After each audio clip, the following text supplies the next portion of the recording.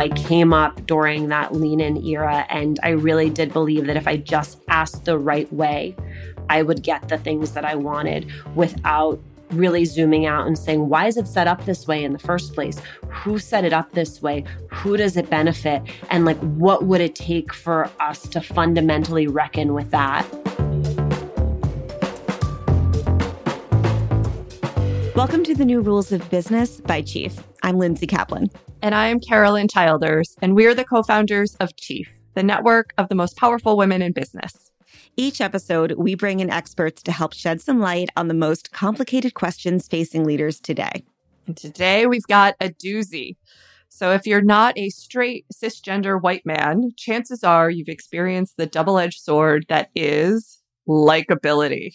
Me, unlikable? I could never. Okay, fine. Everybody wants to be liked, but I know what you're saying about the double-edged sword. I've personally gotten tons of feedback from bosses on my way up that I need to be more likable, whether that's I come off brash or too headstrong or what have you. Yeah, and I think there may be a trade-off. If I'm a leader, do I have to give something up in order to be liked? Right. If you're too focused on getting people to like you, you could lose the authority you need to command the room. Very Michael Scott. But on the other hand, if you're focused on projecting strength, especially if you're a woman, will everyone think you're just a bitch? Right. And it is possible to be so blandly likable that you actually sand down the edges of everything interesting about you, or worse, everything that makes you a dynamic leader. Carolyn, with all that you need to accomplish as a leader, it's also wild that so much time and energy could go against the idea of, do people like me? Like, I've got shit to do. You really do. Okay, so to try to get to the bottom of all of this, today we're talking to journalist, MSNBC host, and author of The Likeability Trap, Alicia Menendez. She spent years researching the two sides of the likability coin and guided us through the many layers of this problem and some potential paths to a solution.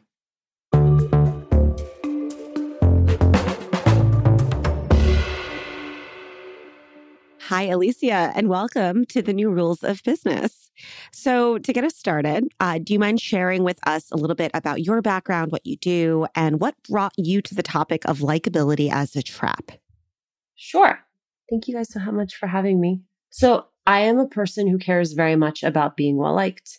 And that makes sense. I am a Cancer. I'm very sensitive. I am a Latina. And as one of the Latinas I interviewed reminded me, we as Latinas are raised with a PhD in graciousness, meaning that we're taught from a very young age that we don't just represent ourselves, that we represent our families, that we represent our entire communities.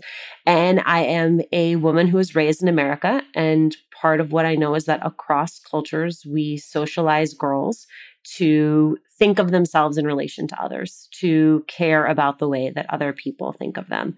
As I started to get into my 30s, I started to think about what that care for likability was costing me, both personally when I would sort of lay my head down at night, but also in terms of how other people evaluated me and my leadership capacity. And I originally imagined myself writing like an eat, pray, love for likability, where I would eat gelato and do yoga and learn to care less. And what I learned interviewing women was that there are a lot of women like me who care a lot about being well-liked. I would say that probably the majority of women I spoke with. But what was more interesting to me was that even the women who did not give a damn felt that they were paying a price for being so brazenly themselves, especially if they were ambitious, especially if they worked in a male-dominated environment. And that became more interesting to me than this idea of my letting go. Because all of a sudden I imagined, okay, I can learn to care less. And because I am ambitious and have leadership aspirations, I will still be confronted with the expectation that I'm supposed to show up a certain way. And so that secondary question is really what drove me and drove this work. Can you, just for our listeners, give the pure definition of what you mean when you say the likability trap? Like, what does that mean to you and to everybody? Yeah, I thought you were going to ask me to define likability, and I was going to tell you that even like 3 years into this work, I can't do it because that's part of the challenge with likability is that likability is really subjective. It's the ability to be liked. No, am I correct? And also a person could walk into the room and I could be like, so likable. And then Caroline could be like, the worst. And that is just in the eye of the beholder. I actually identify multiple traps. The biggest one is just what we expect of women is warmth, communality, that the women we like sort of have what is in everyone's best interest in mind.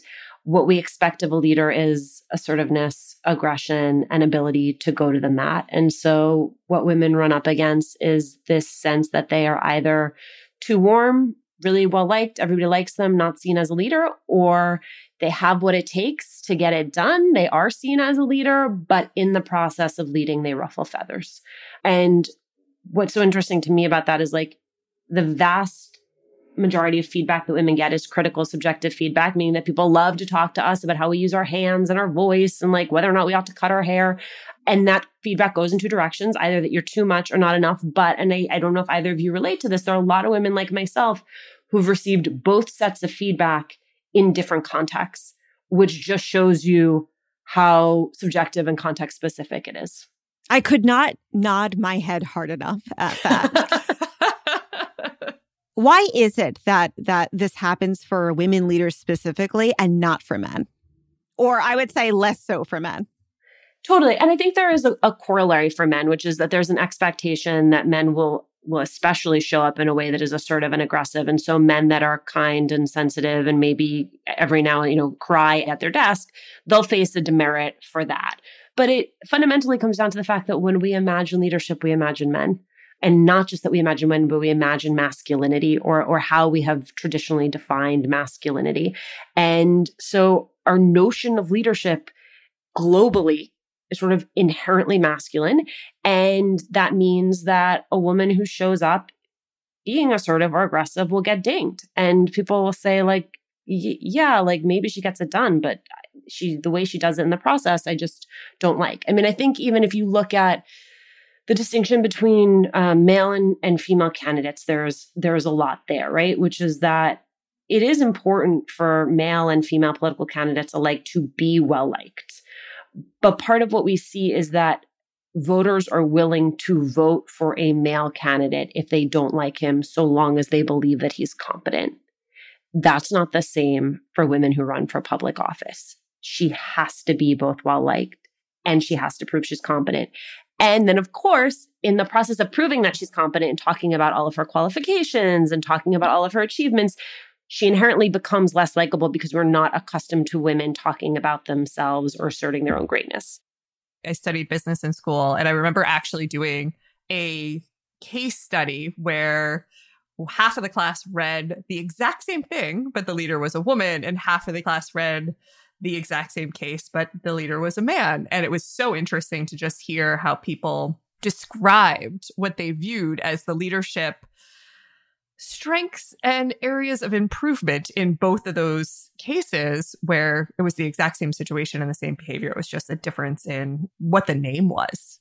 Yeah. That to me is the core likability trap. I want to say really quickly, there are additional likability traps. I identified the fact that we now talk about authenticity in leadership all the time, but women and people of color are constantly told not to show up as themselves. So there's an inherent tension there around authenticity. And there's also a tension around success. Anyone who is listening to this podcast has watched Sheryl Sandberg's famous TED Talk or read or skimmed Lean In. And so you know that the more successful a woman becomes, the less other people like her, just because. And because we're unaccustomed to seeing women succeed at such an uber level that we imagine that they must have done something terrible and horrible in order to ascend to such greatness.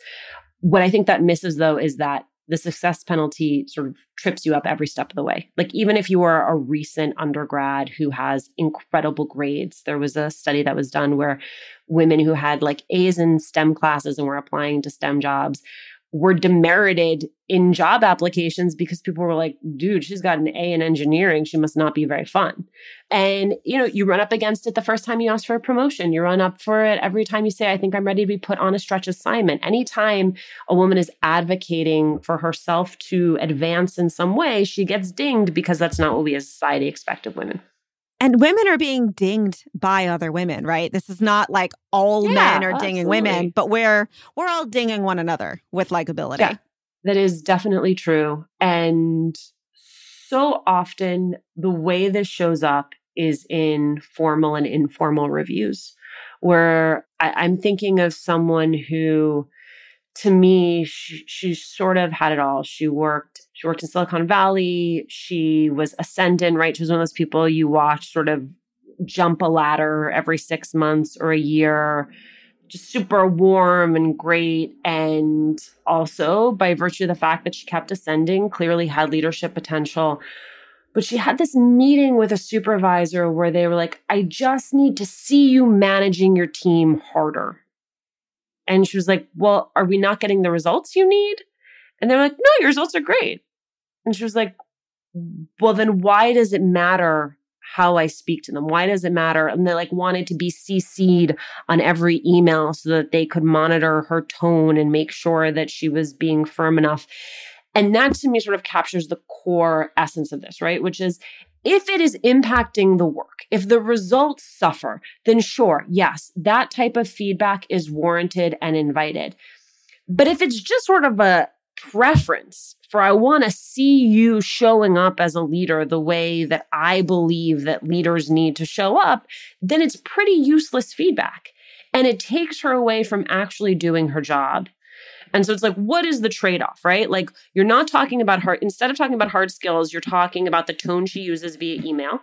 And when she goes to bed at night, she's not thinking about, how am I going to get up tomorrow and make sure that my team feels motivated and exceeds all expectations? She's thinking, I wonder if that email that I wrote was firm enough. Like, that is just displaced energy that doesn't serve the business or her. No wonder we all stay up at night wondering if we should put exclamation points. We have been forced to think about exclamation points in a way that others haven't too. I put so many exclamation points, XO, sorry, Smiley. XO. Whatever. Who cares? Who cares? I think about Whitney Wolfe Herd, who talked a lot about having conversations with people where, you know, women don't want to become entrepreneurs when they see other women being taken down in that way. Do you think that this like fear of not being liked or this expectation of likability is actually stopping people from pushing forward and challenging themselves to take on additional responsibility and leadership?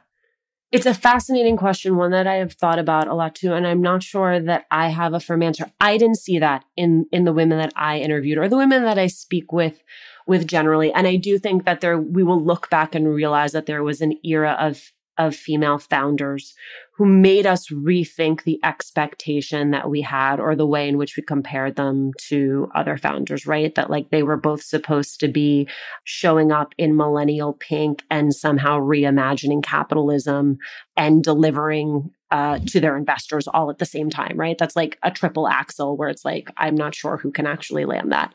Mm-hmm. But no, I have not seen that.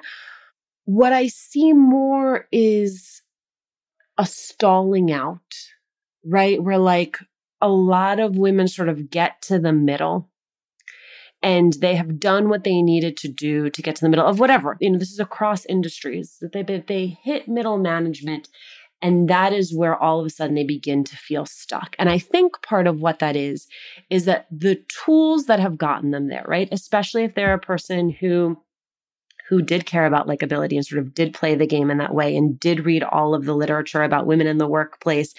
What I think we're now realizing about all of those books is that they will allow you to survive workplaces that weren't built for you, but they won't allow you to thrive in workplaces that weren't built for you. And what that actually requires is sort of like a more radical reimagining of leadership. And I think if you're one of those people who's really lucky, right, where the person at the top of your organizational structure or someone in senior leadership both matches your lived and life experience, matches you demographically, and that person just sort of like does them and blazes that trail, then yes, you can set your skis right behind them. But otherwise, you're left in this netherland of the very skills that have gotten me to this point now seem limiting, right? That people sort of don't see me as having it, even though they can't totally describe what it is. That I think is the greater risk. Yeah. I think there's been a bit of a rejection of this notion of, well, you just have to lean in, right? Like you have to look the part and put on those behaviors. So in your opinion, what does it take to blow up the current path forward into the boardroom?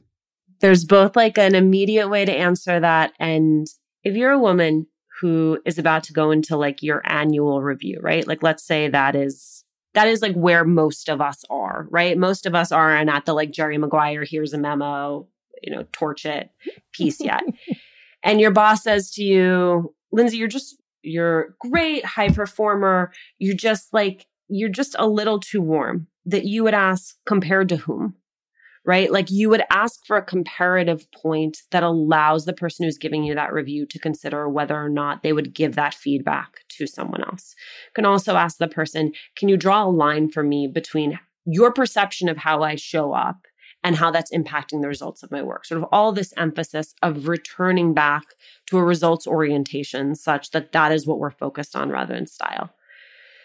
To your bigger question, I have searched for glimmers of hope in small part because I knew nobody wanted to write a book where someone really detailed the problem and then had no solutions. And I would say, I think one of the best solutions that I've seen actually came out of the 2020 election. And that was Joe Biden had sort of asserted very early on that he was going to pick a woman running mate. And there were all of these big names that were being floated. And I don't know about the two of you, but for me, throughout my life, I have seen people been asked about their vice presidential aspirations, and everyone, men, women, whomever, would demur and say like, oh no, I'm so happy serving as XYZ and the president will no. All of a sudden, there are all these women, and mostly women of color, who are saying, yes, I would like to be vice president. And not only would I like to be vice president, let me tell you why I would like to be vice president and why I believe that I am uniquely qualified. But the fact that it wasn't just one person doing that, right? That like it was Stacey Abrams doing that and it was Kamala Harris doing that, all of a sudden normalized that a woman could say, yes, I want something. Yes, I deserve something. Let me make the case for myself. I still sort of feel there was a likability button, which was like, and I'll support whoever gets it. But the power in numbers, right? The fact that no one was out there by herself doing it made it normal. And some of that work is going to be on women and people of color and anyone who wants to see just like a more expansive definition of leadership. But that's what it's going to take, is just like really blowing up some of these ideas of what is normal. Yeah. I think the other thing that's happening right now is that there's at least a greater consciousness and awareness, even outside of women and people of color, that this is a problem. So for those would-be allies, are there specific best practices that they can put into place? Absolutely. So first, let me just state the obvious. All three of us are white. I am Latina, but I am also white. And one of the number one things I heard from Black women specifically is that very often by identifying a problem at work, they became the problem. That, when they would step up and say, whether it was an experience that they were having or an experience that someone else in the office was having, just the act of calling it out was immediately dubbed overly aggressive, angry, and there's no greater demerit at work for a woman than showing up as angry. Because with men, we assume that when they're angry, it's externally motivated, that they got a flat tire on their way to work, that someone pissed them off. When women are angry, we actually imagine that it's something internal, that they are unhinged and there is something wrong with them. So I start with us because we too have a role to play in allyship, which is that very often Black women would go out there and say, identify a problem. Then people would be like, I don't like the way that you identified the problem. And then the conversation would go sideways where it would become about the way that they brought it up. That is where the onus falls on us to step in and say, let's listen. Let's keep our focus on the problem that is being identified to really show up and be partners in that way. Yeah. That note aside, sponsorship, I believe, is huge. I think we were all raised to believe that if we found the right mentor, that would be like a Wizard of Oz where they would pull back the curtain on our career. And mentors are incredible. They're great. I just don't think there's anything for women quite like a sponsor who actually goes to the mat for you, right? There's a difference between someone who speaks with you and someone who speaks about you in rooms where decisions are being made, someone who has a big Rolodex and is willing to leverage that on your behalf. And I say that in a few ways. One, find a sponsor depending on where you are in your career. to become a sponsor. I still think of myself as being early career. When I'm approaching mid-career, like it is time for me to sponsor someone. Black women, other women of color are among the most likely to say that they want to sponsor but can't find one. That's in part because there very often isn't another person who matches their life experience in senior leadership. Even when there is, those of us who come from those communities often have a tendency to be like, well, I don't want to sponsor the other Latina because then everyone's going to think that it's just because we're the, like that it wasn't merit-based. Right. I think we have to get over that. And you have to bake sponsorship into an organization. And then the biggest place where this shows up is in reviews. If you're just getting your review from one person, you are invariably getting someone's subjective analysis of the way you show up. If you're getting it from 6 different people who work directly with you, who all have their own different styles, and across the board, everyone is telling you the same thing, that is more valuable feedback to you than just hearing one person's opinion. And so the way that organizations structure feedback is huge. And then the biggest thing, which you both know, is like there has to be investment at the top and there has to be buy-in at the top. Like it doesn't matter how many people in the entry level and the middle are shouting about it. If the person who is making decisions about budgets and resource allocations doesn't actually care, then there will not be the investment that there needs to be. I'm talking about likability because that's how we all talk about this, but it's fundamentally bias. Who we like, who we don't like, why we say that, and how we use likability to cover up the fact that what we're really saying is, I don't like when women show up this way. You just mentioned that example that Black women are often read as aggressive if they're being assertive. Are there other pieces of coded language that leaders should be aware of? This to me is like a thing we can all start. Like, you can get off the podcast and fix your language today, and that will be a step in the right direction. I mean, first you walk through the sort of standard stereotypes. We talked about Black women. For Latinas, there's sort of two different stereotypes. Either that we are hardworking, humble, know how to put our head down, which means great worker bees, never someone you actually see as having leadership potential, or hot, feisty, spicy, Sofia Vergara, someone who like might be really fun at a cocktail party, but you don't take seriously as a leader. And then for Asian women, there's an expectation that they'll be submissive, which means that if you're an Asian or Asian American woman on a team and you try to lead the team, people very often have a visceral reaction to the fact that they're not expecting you to show up in that way. Disability, parenthood, especially motherhood. Motherhood dials up all of the things about us that are perceived as being feminine. And the language is a huge thing because if I describe someone as being indecisive, like I don't want to work with someone who's indecisive. But if I describe that same person as being very deliberate in their decision-making process, then all of a sudden that becomes a team member that I really want. If I have someone I describe as being too emotional, are they emotional or are they passionate, invested in what they do? A word that I like catch myself using all the time is helpful, which is meant to be a compliment. But when you describe an entry-level woman as being helpful, people assume that she went and got the cupcakes for someone's birthday, not that she was, doing all of the primary research or that she was the lead point in client contact. So I've tried to supplement saying that someone is helpful by really describing what it is that they do, what it is that they contribute, because that immediately elevates them, right? Okay, but what if you actually don't like somebody? How can you communicate that? I mean, like, because I've now have done so much of this, sometimes my husband will come to me and be like, he's like, I don't want to say that I don't like this person. I'm like, it's okay not to like, it is human to like some people and not like others, right? It is human to have styles that complement each other and styles that are always going to be in conflict. I am not suggesting that everyone should like everyone. But what I found helpful with him is that sometimes I'll probe, I'll be like, what is it about the person that is showing up for you? And really it's like the thing under the thing that we need to be talking about. And even then tying it back to results, right? Like, so for example, I'm a pretty low confrontation person. So I find it very challenging when I have someone who likes to do confrontations regularly. And part of what I've learned to say is like, the way that you show up makes it really hard for me to step up. It is hard for me to be an equal partner in this conversation because I don't feel that there is space to do that, right? Like that's better than going home every day and being like, that guy's a real jerk. Like it's about moving things forward instead of sort of sitting around in the discomfort. You also talked earlier about like this idea of authenticity and how it's a buzzword right now, but it's a buzzword that like only certain people have the luxury of actually practicing. Can you talk more about that?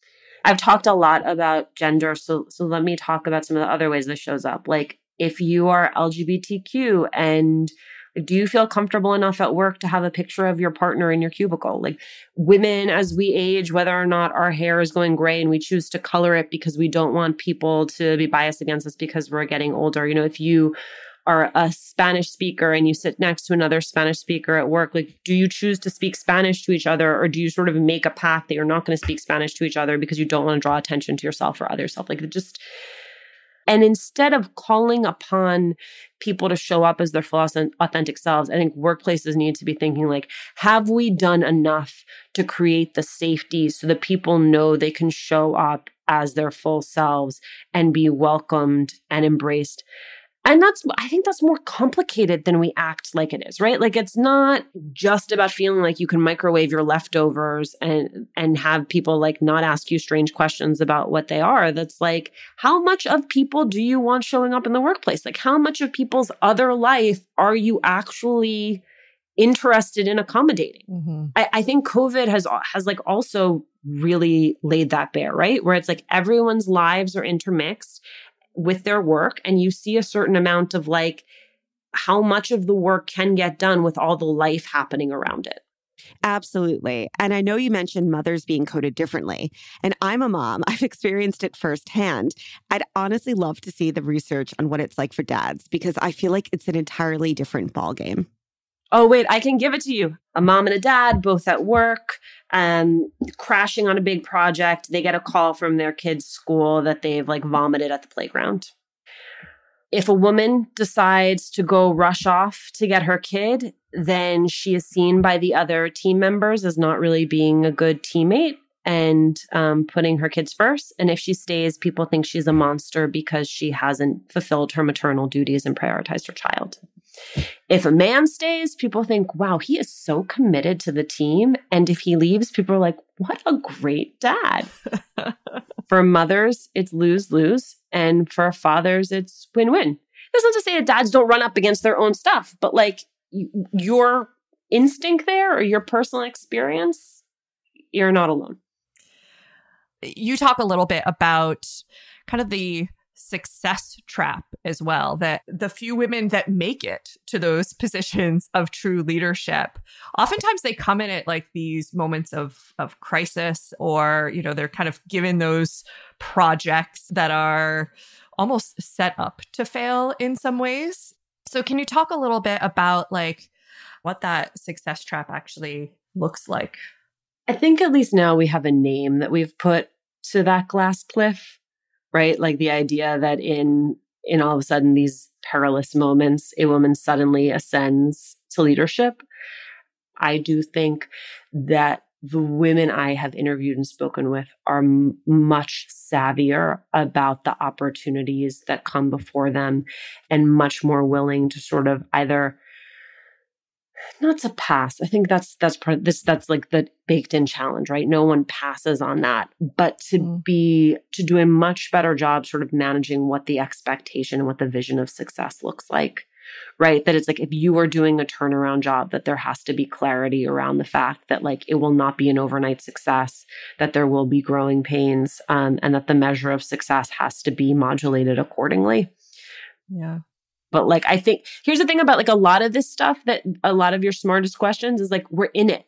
Yeah. Like we don't know what the other side of a lot of this stuff looks like yet, because truly we're talking about a handful of examples and then millions of women trying to extrapolate out from them. Well, what do we need men to extrapolate? Do we actually need to stop talking about likability for women? And should we focus on men trying to be more likable? Should men start thinking about exclamation points? I think just like men get to show up in a wide variety of ways, with the exception of being criers. Like that's basically the only thing that is still off limits for male leaders. And it shouldn't be. They should be allowed to cry. But what I'm pushing towards is like an expansive vision of leadership what can an individual man do? An individual man can become a sponsor, can think about the language that he uses, can reanalyze the way that he gives feedback to his employees across the board. He can make sure that the organization he works for has like a really robust feedback system. And then even, someone said this to me and it seems so simple, but like every now and then in a meeting, going around the room and asking someone for their opinion, asking someone to weigh in, or creating the space for people to do that. As one D&I person said to me, like they've seen the light go on in someone when they're asked what their opinion is. And I think in the interest of expediting our work, sometimes it's easy to skip those steps. But that's what it looks like in part to create space for people to really show up. But like none of this is going to be done at an individual level. That's it. It's like we can all control and make those minor improvements. But really it has to be done organizationally and as groups. Yeah. I just want to put this out there. I feel like until there is an overwhelming amount of women in power, we will be trapped in this likability issue until we actually start thinking about leadership in a very different way that isn't crafted against what a traditional white man sounds like. It's why we did what we did when we started Chief, why we focused on senior executive women. There's, 5 million women who are VP level or above. And just instead of trying to fix every rung of the ladder, how do you get more of those women into positions of true leadership where that collective can, set a new paradigm of what leadership actually looks like instead of everybody having to do it on an individual basis?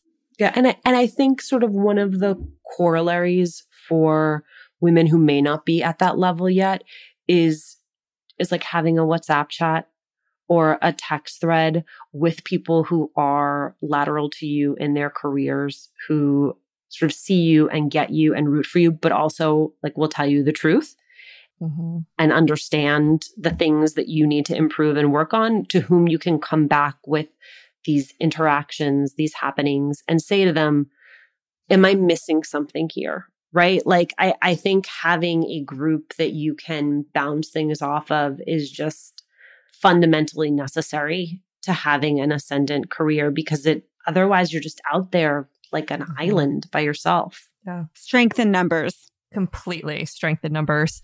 So are you optimistic? Like, do you feel like there's movement in the right direction? Or are we just constantly changing the problem? Oh, the fundamental question. Okay. I want to be clear.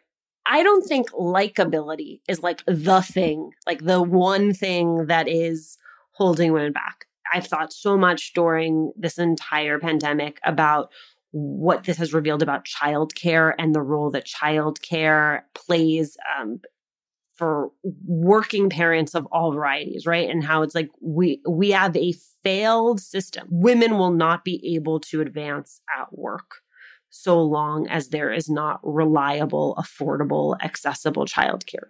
I say that to say there are so many pieces of this advancement conversation that anytime it gets distilled to one thing, I like lose my mind because we're all smart enough to realize that's not how it's going to happen. What I think is interesting about likability, or the reason I have come back to this, is that when our moms were growing up, and they were contending with sexism, they were contending with a very overt form of sexism. They were contending with a form of sexism where it's like, you now would be able to go to the HR department and say, this person said this to me, and in these days they'd be fired. It is not that sexism has gone away. It is not that racism or xenophobia or any of these isms have gone away. They've just become much more subtle in the way they are communicated, especially in professional spaces. Where it becomes nefarious is that it's so subtle that it then becomes harder to call out. And so to me, it's like, it is about making what is covert overt. It is about actually naming these things, because I only feel like once you name them and say, this is a thing that is happening, can you actually get to the work of moving forward? So no, like if we blew past the likability conversation, it is not as though then all the problems would be solved for women and they'd be completely ascendant and we'd have women leaders everywhere. But it is a piece of the puzzle that there's no policy for. Like, this isn't about Congress making a decision. This is a combination of lots of individual people making a decision that they're not going to communicate and transpose bias in this way, and that they're going to push their workplaces to really mean it when they say that they welcome inclusive leadership. I know we're towards the end of your time. I do want to ask you what we've been asking all of our guests, which is twofold. The first is, what is the best piece of leadership advice you've ever received? Okay, I don't know this is a piece of advice that I have received, but it's a thing that I have experienced. I used to have a tendency to come into a new situation like a wrecking ball, to just be like, all right, guys, I'm here. Like, it's a new day. Let's go. And that does not work. Like, I have learned that when you are new to an organization or new to a team that you plan to lead, that sitting back and taking a moment to meet everyone, to learn the culture of the place, to get everyone's input on what is happening, all of that data collection and person to person, which for a doer like myself can feel like you are not getting to the doing fast enough, is mission critical. And that carries throughout, right? It's like constantly be checking in with people, constantly taking the pulse of where people are and adjusting accordingly. What about the counter side of that, which is the worst piece of leadership advice you've ever received? I've gotten so much bad leadership advice that I don't even know that I could do that. But here's what I will say, which is I used to think that it was incumbent upon me to take every piece of advice that was given to me. And I think what happens when you do that is you become a completely discombobulated, misaligned human being and leader. And so in terms of the conversation about best advice, worst advice, no advice is good advice if you don't know what your priorities are as a leader, if you don't know what it is that you value and what it is that you want to bring, because all advice should be filtered through that lens. And one of the greatest points of growth for me personally has been learning to say, thank you so much for that advice. And then knowing whether or not it was something to sear into my brain or to discard immediately. Yeah. I often think now that we're a little bit more senior in our careers and we are often like the advice giver, like I am like kind of appalled at how much when I was younger, I just like listened to everything everybody said. And you realize now you're like, oh, they don't know. They don't have all the answers. I will listen. There might be some things that are like applicable, but the advice givers are not always the most qualified. So taking everyone's advice, not the place to go. I just never listened. But that's the thing, like Lindsay, like I get that about you. Like that is super clear. I just think like more people are like me and Carolyn, where they're like, okay, yeah, sure, I'll go do that. And then it's like you're like running off in the wrong direction while Lindsay is on the exact right path, continuing to keep it moving. I mean, Lindsay's waving her freak flag, not getting anything done, to be fair. It's a double-edged sword. This was wonderful. We so appreciate your time.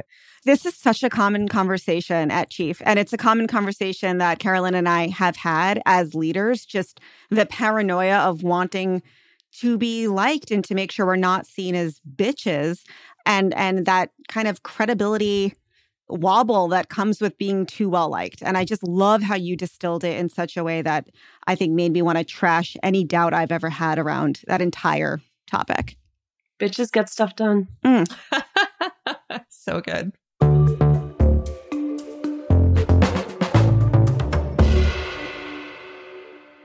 Well, that was Alicia Menendez, MSNBC host and author of The Likeability Trap. I'm going to wear a bitches get stuff done t-shirt to work.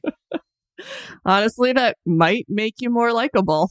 I know. But seriously, Carolyn, even though I know there's no grand solution for this except, waiting for culture to catch up, I was encouraged that she had so many ideas for how to navigate that trap in the short term. Yeah. Like on an individual level, when you get subjective feedback, you can just ask, compared to whom? And you can be mindful of the language you use, especially when you're describing the working style of someone from a marginalized community. And sponsorship. What Alicia said about the distinction between someone who will show you the ropes and someone who'll go to the mat for you and leverage their power, that's huge. And I want to start doing more of that. And on an institutional level, the idea of 360 reviews, so simple, but it's also so crucial for employees to get more than one person's feedback. But Carolyn, Speaking of feedback, I feel like we haven't solved my big question. Do you like me? Linz, I do like you. Okay, cue the music. We're out. Problem solved. That's all for this episode of The New Rules of Business by Chief. You can find us on LinkedIn, or if you're interested in joining the Chief Network, apply to be a member at chief.com. We'll be taking a little holiday break before our next episode, but we'll be back on your feed in January. Thanks to Sharon Yee, Courtney Conley, Katrina Conan and Rial, Blaine Edens, and Gabriella Margarino at Chief. And to our production team, Pod People, Rachel King, Matt Sav, Amy Machado, Andy Bosnack, Madison Lusby, Michelle O'Brien, and Veronica Simonetti. Our music is by Colin Hatch. I'm Carolyn Childers. And I'm Lindsay Kaplan. Thanks for listening.